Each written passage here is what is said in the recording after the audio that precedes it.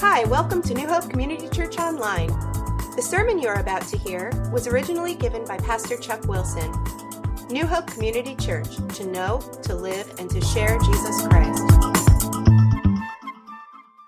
Okay, so today we are getting ready for communion, going to celebrate communion. To do that, we're going to be in Matthew chapter 5. So if you want to turn your Bibles to Matthew chapter 5. If you need a Bible, my Bible boys are ready. They're loaded up with Bibles. So just raise your hand nice and high and they'll bring a Bible to you. And I also have the verses up here on the screen behind. So we're in Matthew chapter 5. If you're using this Bible they're bringing around, it's page 683. Otherwise, it's the first book of the New Testament. If you have your own Bible, Matthew.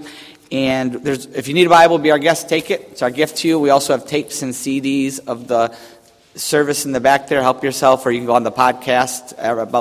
We're about 2 weeks behind. Go on the podcast and you can listen to the service on that too. But the title for today is Happy Are the Persecuted.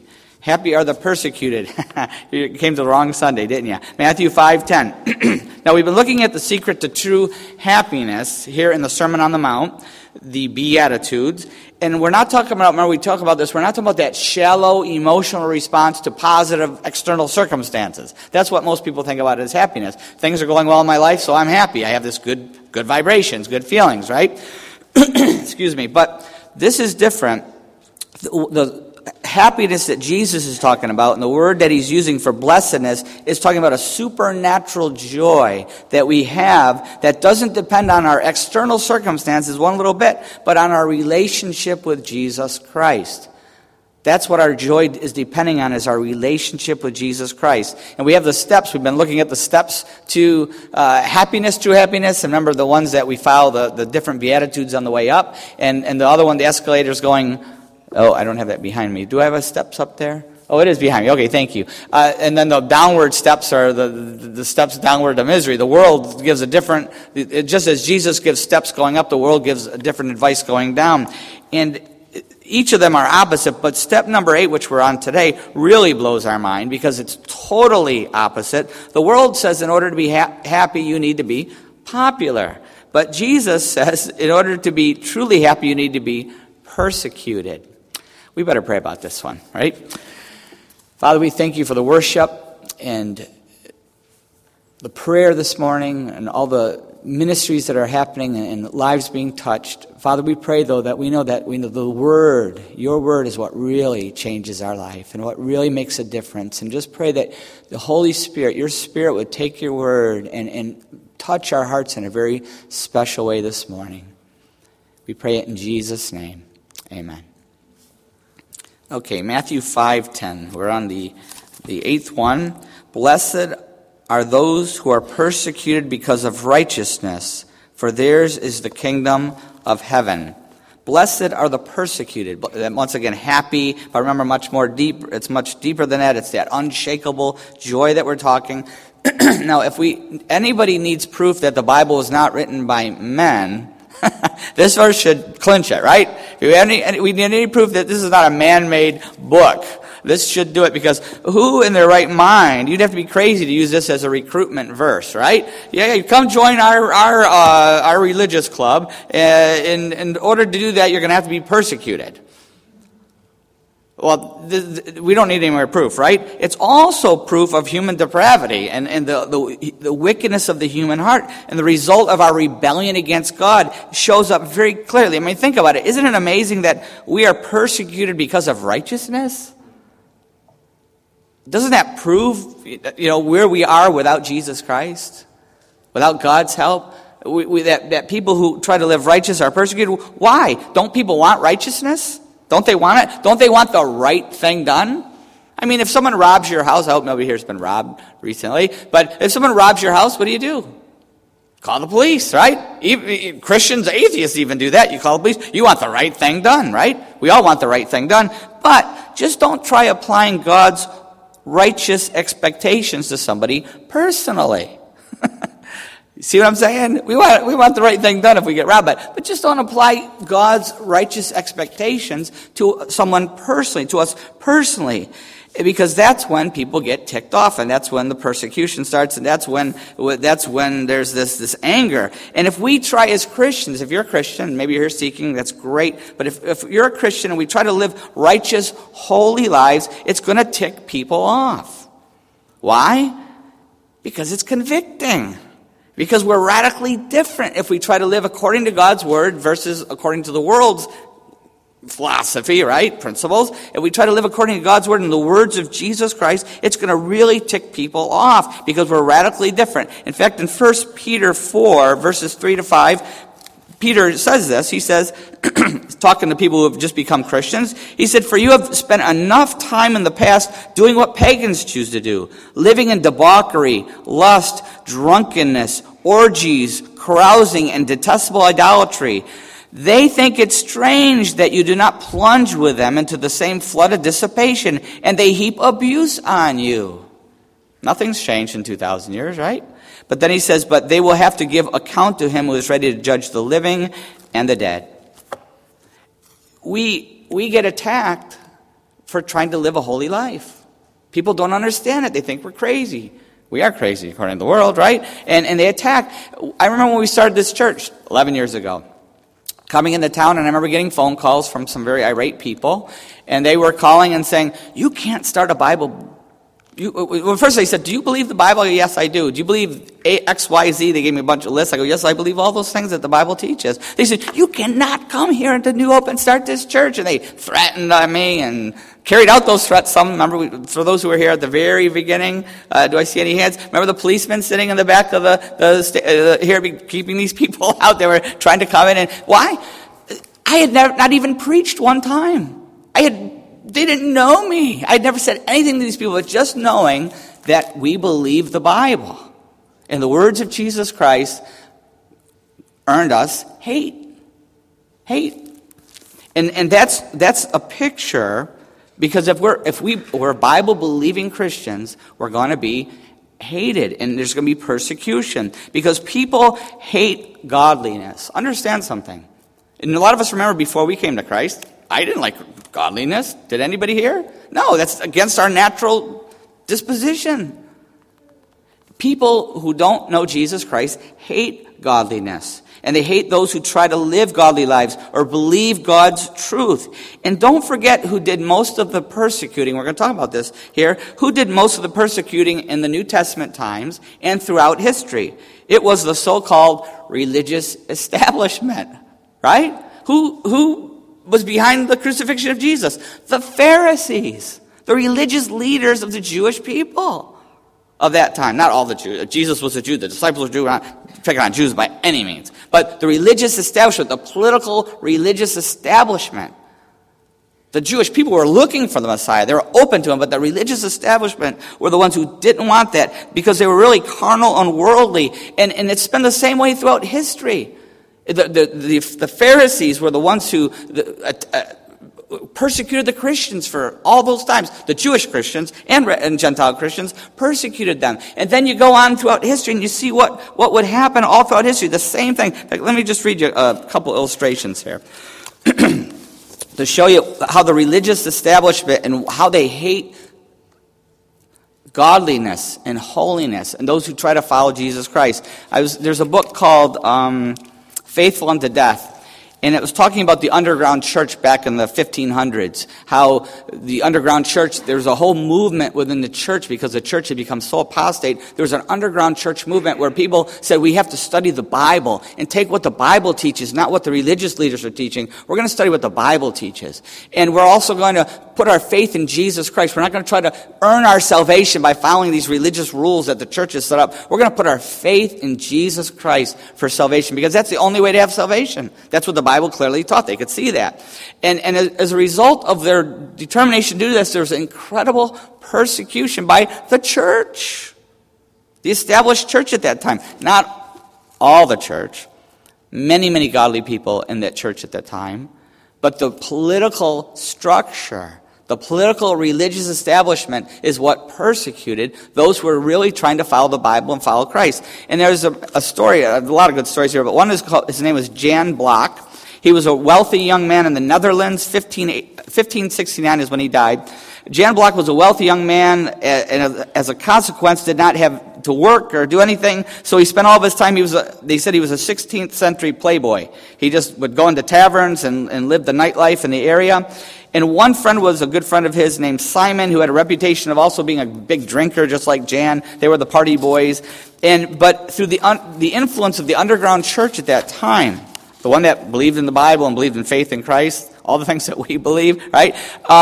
His friend became a Christian and stopped going to the taverns with him. He left his old life and stopped going to the taverns. He gave his life to Jesus Christ, and he would constantly share his faith with Jan, and Jan could see that he wasn't happy. Jan said, I wasn't happy, and I saw a deep sense of peace and satisfaction with my friend Simon. He starts witnessing to Jan. Jan was so impressed with his new faith and his changed life. So he said, for the first time I began to study the Bible for myself. He had never read the Bible. And he started to read the Bible, and as he read the New Testament, he began convicted of his own emptiness and the waste of his life. And he became aware of God's call for him to live a new life. And he was baptized as a believer. Bible teaches very clearly, believe and be baptized. And as a result of that, he had a fellowship. He became a disciple of Jesus Christ. It says here, his new life could not be hidden, for Jan was well known. Persons at the tavern began asking where Jan Block was. Others asked him personally what had happened to him. As he witnessed to his new life with Christ, the word of his conversion to his new faith soon got around, and the authorities, the religious authorities, found out, and they sent out somebody to arrest him. They didn't catch up to him in time. They took all of his money, his wealth. He was a wealthy young man. They finally caught up to him and arrested him. One of his friends turned him in, long story. Took him to trial and tried to persuade him to recant, because they said, if you don't recant your faith, if you don't return to the church and stop this foolishness, reading your Bible and saying you're going to believe in Jesus, we're going to burn you at the stake. And they kept trying to persuade him. In fact, one of his good friends tried to persuade him. He reminded them, this is the whole point about if we try to live a godly life, and it's well, look at it. He reminded them that when he lived a careless life, no one was concerned. He's telling the religious authorities this, right? When I lived a sinful life, nobody was concerned about me. Nobody came and talked to me. But now that he had changed and was serving Christ, they were against him. Think about that. One of the lords who had formerly been a close friend of Jan, one of the lords of their judges, had formerly been a close friend of Jan, tried to save him by converting him to the Roman church. But Jan responded, you should have converted me when we were together in the house of pleasure and each of us had a harlot on his lap. He said, we got these, prostitutes on our laps, and you never had a problem with me then, but now that I've given my life to Christ, you're going to kill me? Think about that. And his sentence was pronounced, he was to be burned at the stake. They said when he was burned at the stake, he had so much peace, and he was so calm, that several of the judges began weeping at his burning. 1579 in the Netherlands. That's a picture, isn't it? That's a picture of what, the world the religious establishment didn't care when he was living in the taverns, but when he started to follow Christ, that's when he got it, right? Isn't that crazy? How could they do this? The same reason that the Pharisees killed Jesus. And the same reason that the Roman Catholic persecution began, and then after that, the Protestant persecution. A lot of people don't realize, but the Protestant church persecuted true believers for many, many years. And the same reason that the Muslims today are persecuting people. It all comes back to the words of Jesus. In John chapter 15, it says this. This is a hard thing to preach, by the way. In John 15, it says here, verse 18, if the world hates you, keep in mind that it hated me first. If you belong to the world, it would love you as its own. As it is, you do not belong to the world, but I've chosen you out of the world. That is why the world hates you. Verse 20 says, they will treat you this way because of my name, for they do not know the one who sent me. Wow. Verse 21, he who hates me hates my Father as well. The reason that the religious persecution is because the people that are persecuting don't know the one true God or his Son, Jesus Christ. The Pharisees had tried to turn the Jewish religion into a man-made religion, and they left out faith in God, and they just made all these rules that people had to follow to achieve some kind of salvation in their eyes. But they left out the whole point of putting the faith of Abraham, and that he was saved through faith, not by works. The Holy Catholic Church, which we're all part of, evolved over time. After Constantine, evolved into the Roman Catholic Church. And when it evolved into the Roman Catholic Church, it became a religious political structure which started to teach a religion of works and attacked the people who had their true faith in Christ. And that's not all Roman Catholics. Many of you are from Roman Catholic backgrounds. Many people in the Roman Catholic Church now today believe in Jesus Christ. But I'm talking about the political, religious structure that's what I'm talking about, and that moved the church, evolved the church from faith in Christ to works salvation, which is no salvation at all. We are saved by faith in Jesus Christ. And that was that was what began to persecute the true believers, is this Roman church. In fact, we all hear about the Crusades and how much the Crusades did to Muslims and all that. And it's true. First of all, we're not part of that. The very first crusade was sent against evangelical Christians, Bible-believing Christians in France. Did you know that? First crusade was sent against the heretics who believed the Bible. The underground church wiped out thousands and thousands of them.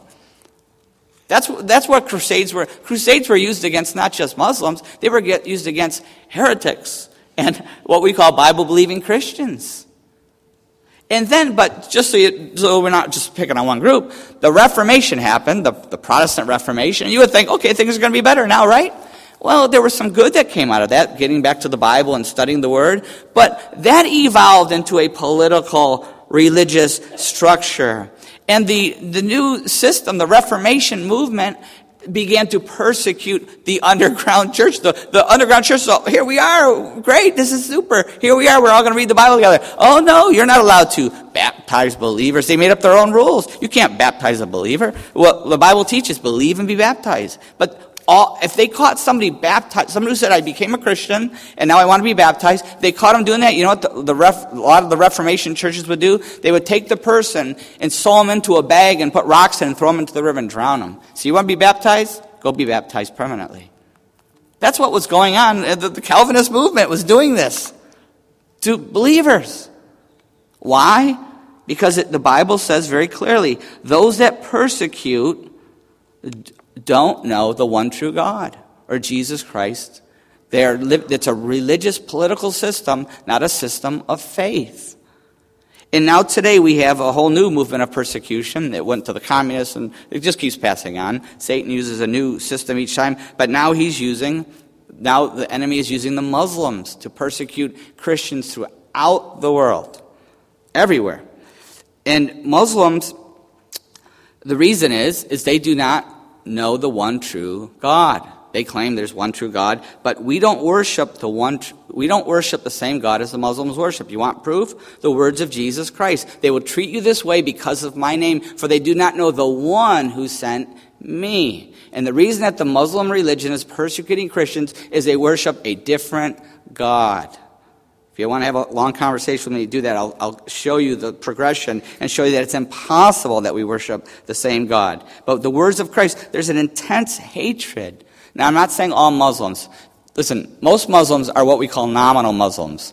You know how there's nominal Christians that aren't really Christians, they're just kind of cultural? Well, most Muslims fall into that category. I'd say about 80% of the Muslims in the world are just culturally Muslims. I was in the Philippines, and they're not looking to hurt anybody. They don't even care what you are. You know, most they're apostate, really, according to the Muslim faith. And most are nominal, cultural, and that's why many are converting to Jesus Christ. Many are converting to Christ because they don't really believe the whole Muslim thing. They're looking for the one true faith. But there is an intense hatred for those who really follow the Quran, because the Quran teaches something that Christians and Jews are to be enslaved, killed, or heavily taxed. There's only 3 options, all right? That's what it actually teaches, all right? And that's why we see in Egypt, this whole Arab Spring has turned into a Muslim winter. Egypt, if you have any friends in Egypt, you know what's going on. They're killing Christians everywhere. There's open season on them. So much for this whole, freedom movement, right? In Afghanistan, here we are liberating Afghanistan. There's now not one single church left in Afghanistan, church building. They've all been destroyed by the Muslims. Did you know that? Not one single church. Voice of the Martyrs, if you've never read Voice of the Martyrs, I want to encourage you to get that, or Church Open Door Ministries. I put it in the bulletin there. You can Google both of those websites, get the magazines, read the updates. It's amazing what's going on, but I'm not going to read this. There's so many stories of this persecution. And the bottom line is, it's Jesus' words. They will treat you this way because of my name, for they do not know the one who sent me. They don't know the one. And do you know who's to blame for all of this? Who's to blame for all this persecution going on, especially in the Muslim world? Well, there's just, and this is going to shock you. There's a new, Joseph Bottom wrote this thing called Christian Provocations. He says, you know who is to blame for all this persecution? The Christians are. Or at least that's what the mainline Christian organizations seem anxious to assure us. The victimized Christians in these countries have asked for it by the very act of being open believers and missionaries. They are intensifying the global threat to freedom of religion. So the World Council of Churches, the Pontifical Council of Interreligious Dialogue of the Holy See, and the World Evangelical Alliance, that's all the different major Christian groups, right, have joined together to do something about it by urging their fellow Christians to behave less provocatively. Can you believe that? Instead of coming out, as this group should have come out and said, please stop killing Christians. No, they've come out and said, Christians, please keep your mouths shut and keep your faith to yourself. We know Jesus says, let your light shine before men. You are the salt of the earth and the light of the world. But no. Hide your light under the bushel. Don't let anybody know you're a Christian. Because they're going to kill you, and they're going to persecute you, and it's going to cause trouble. Is that unbelievable? It's the fault of the Christians who are just trying to live openly Christian lives. It's their fault, the persecution. We're getting the picture, right? They will treat you this way because of my name. And think of those 3 organizations. Because they do not know the one who sent me. So Jesus says, you're persecuted, but you're blessed. Because the kingdom of God belongs to that you. And remember the first beatitude, and then the last one here, well, it's connected with the other one, the 9th, begins and ends with the kingdom of God. I can't explain to you how persecuted people can be blessed, but I can illustrate it for you. I can't explain it, because it's one of those unexplainable things, but I can illustrate it for you. This comes from Kay Arthur's Beatitudes book, love it. She was writing about Harlan Popov, who was under the communist persecution, and he's talking about how the communists sought to destroy the Christian faith. We all know how that turned out. This is what he writes. As the fires of persecution grew, they burned away the chaff and stubble and left only the golden wheat. The suffering purified the church and united the believers in a wonderful spirit of brotherly love such as must have existed in the early church. Petty differences were put aside. Brethren loved and cared for one another and carried one another's burdens. There were no nominal or lukewarm believers. It made no sense to be a half-hearted Christian when the price for faith was so great. There came a great spiritual depth and richness in Christ I had never seen in the times before when we were free. Every man and woman and youth was forced to count the cost and decide if serving Christ was worth the suffering. And to the communist great regret, this was the healthiest thing that could have been done for the church. For the insincere gave up But the true Christians became aware of what Christ meant to them and became more dedicated than ever before. And that's what happens in persecution. There's a blessing for the church. People in Protestant churches, Roman Catholic churches, people in underground churches and Bible-believing churches and mainline churches, all the true believers in this whole group come together as one true body in Christ. That's what happens. Read the history of persecution. That's what happens. That's the blessing. That's the blessing of persecution and all suffering, really. That's the blessing of all suffering. Remember James 1, 2-4? Remember we studied James a while back? Great, great book. That was a lot of fun. But remember James 1, 2-4 where it says, consider it, I know I'm going to forget something. Consider it pure joy, my brothers, whenever you face trials of many kinds, because you know that the testing of your faith develops perseverance. Perseverance must finish its work so that you may be mature and complete, not lacking anything. And we talked about the purpose of trials and suffering and persecution. There's a positive purpose that God allows us to go through the persecution or suffering or sickness or whatever the trial, you name it. We're all in a lot, right? But the key is not to view the trial or a difficult person in our life. When we talk about difficult people, how God puts them in our life, not to view that person as a PB, a pain in the butt. Remember that? The PB, but a PJ. A pure joy. And I remember for about a month after people come up, I still got my PJ in my life. I still got my PJ. Here's my PJ. But don't see it as a PB, but a PJ. It's a pure joy because God is accomplishing something positive. He's using it to refine our life. That's what he's doing. And God refines. He's constantly refining us. In fact, the persecution refining, 1 Peter 1 verses 5-7 says this. It says, talking about those who have put their faith in Christ, he says, who through faith are shielded by God's power until the coming of the salvation that is ready to be revealed at the last time. In this you greatly rejoice, though now for a little while you may have had to suffer trial and suffer, trying to go by memory, sorry about that. Suffer grief and all kinds of trials. These have come so that your faith of greater worth than gold, which perishes even though refined by fire, may be proved genuine and may result in praise, glory, and honor when Jesus Christ is revealed. He's talking about golden faith. And how do we get this golden faith? By being refined through trials, including persecution. Peter's writing to those who are being persecuted. That golden faith. The Bible talks about how God refines our faith. And many times the Bible talks about refining gold and silver. And compares that to the refining of our lives that God uses in our life and the fire he uses. And once again, K. Arthur, same little article right by that persecution one, brought out a great point on this. I just love it. It says, with the purification of silver, and this is really good. With the purification of silver, when silver is first taken from the earth, it's tainted by various impurities.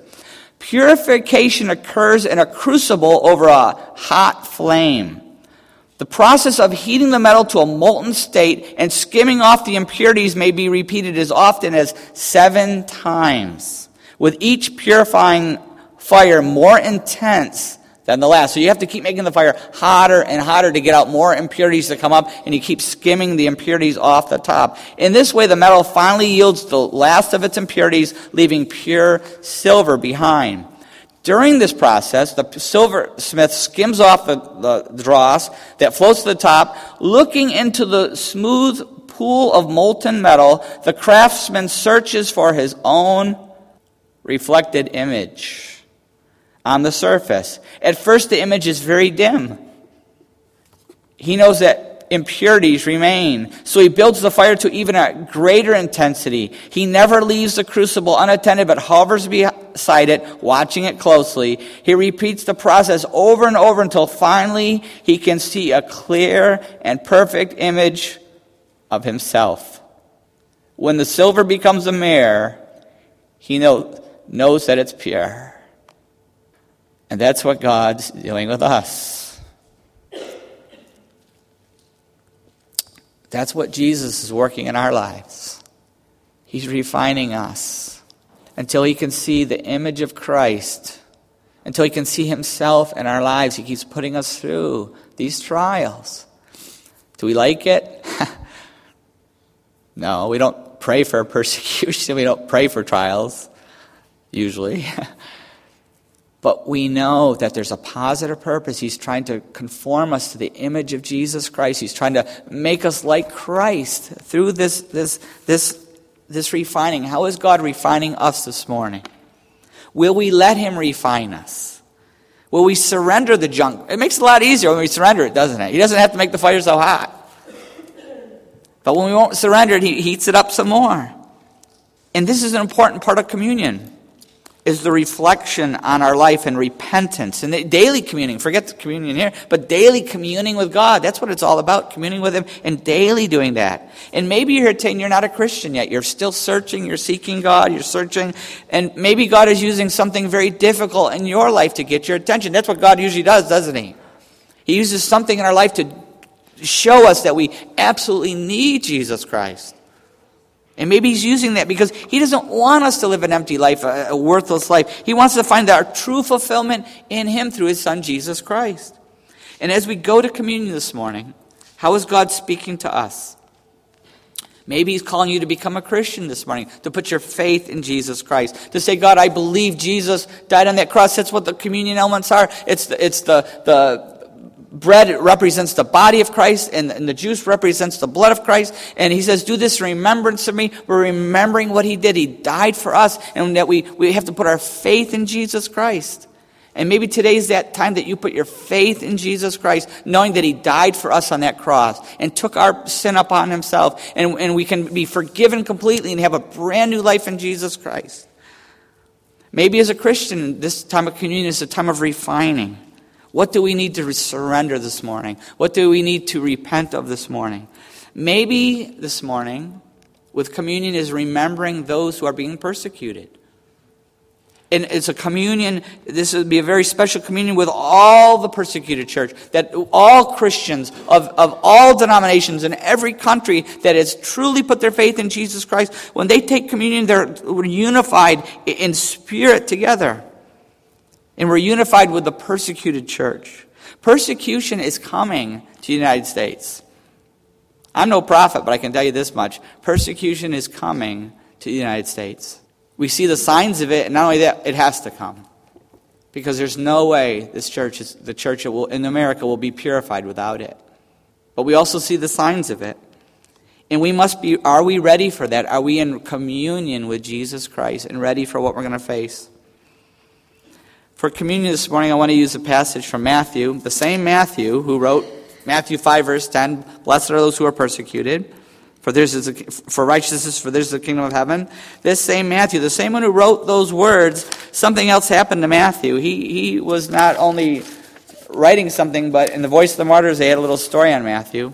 It says here, Matthew's fingers wrote Jesus' words in Matthew 5, blessed are they which are persecuted for righteousness' sake, for theirs is the kingdom of heaven. Later, Matthew's fingers were nailed to the ground at Nadavar, Ethiopia, around 70 A.D. While teaching a group of Christians, he was seized under the orders of King Hytacus. His feet and hands were pinned to the ground by stakes in the ground, and they cut his head off. That's what happened to Matthew. He knew what he was talking about. And he also recorded the Lord's Supper in Matthew 26, verses 26 to 28. And this is what Matthew recorded. He said, while they were eating, Jesus took bread and gave thanks and broke it and gave it to his disciples, saying, take and eat, this is my body. Then he took the cup, gave thanks, and offered to them, saying, drink from it, all of you. This is my blood of the covenant, which is poured out for many for the forgiveness of sins. The bread and the grape juice represents the body and blood of Jesus Christ. And when we take it, we remember his sacrifice for us. And what we'll do in just a few moments, we'll just have some worship and some time of prayer and quietness. And when you're ready, it's a little crazy up here. We'll do our best. Usually we have it in the middle here, but with the orchestra pit. But just come up, and when you're ready, just take the elements, and you can take it back to your seat. You can kneel down wherever you want. You can sit with family and friends, or you can do it any way you want to. Or if you're not ready, that's okay. Nobody has to take this. This is between you and God. No, we're not keeping track or videotaping or anything like that. It's just between you and God. But if you feel led to take the Lord's Supper today, come and take it when you're ready. And I just want to encourage you, if you've never put your faith in Jesus Christ, wait, because this is for those who have put their faith in Christ. But if you have, great, do it. Or if there's something in our life that we're not willing to give over to God, there's something that God is saying, hey, give that up. And we're saying, no, you can't have this, God. Wait, because the Bible doesn't say we have to be perfect, but we have to be willing to let God have whatever He's asking for, especially purity and the sin. Not that we have to be perfect, but there's something that is unconfessed, and we say, no, God, I'm hanging on to this. Wait. The Bible's very clear on that, not to fall under judgment. Let's pray. As we go to this time of prayer, preparing for communion, how is God speaking to each one of us? Maybe there's something in our life that God wants to refine this morning. He wants us to surrender to Him this morning. Would you do that so that you could really commune with God? Because don't leave anything in between us and Jesus. What do we need to confess? What do we need to give over? What do we need to give up? What do we need to surrender this morning to have true communion today and every day with Jesus? While we're praying about that, maybe you're here today and you've never put your faith in Jesus Christ. But you're searching, you're seeking, you want a relationship with Jesus. Maybe you've tried religion, following all those religious rules, and you know that didn't do anything, did it? Because there's only one way to a relationship with God the Father, and that's by putting our faith in His Son, Jesus Christ. That's all it takes. Nothing else. And you can do that right where you're sitting. Right where you are right now. You don't need anybody else. It's between you and God. Just ask God to forgive you. Say, God, I want to turn away from all the sin in my life. I repent of that. I ask to be forgiven through Jesus Christ. I believe He gave His body and blood on the cross for me so that I could be forgiven. I ask for forgiveness. I put my faith in Jesus Christ. I give my heart to Him. I trust in Him. Total faith. And I give my life to Jesus. I surrender this life to you, God. If you've just put your faith in Jesus Christ, you can now have communion with God the Father anytime through His Son Jesus. You don't need to be in church. You can be anywhere. In bed, in the shower, in the car, anywhere. And you can commune. You can talk with God your Father through His Son Jesus Christ. And the life you gave away, you're going to get back a whole brand new life. A real life, the life He always meant you to have, the life He created us to have. You will begin to discover, and I want to encourage you to let somebody know. Maybe you came with a friend, let me know, fill out the card, call me, email me, tell me, let me know so that I can encourage you in your new faith. Father, we pray that this first communion of this year would be very special. And Lord, as we take it, we remember those all around the world, in every church, every denomination, every country, every situation, especially those who are being persecuted. The true faith, we want to commune with you, with them this morning. In Jesus' name.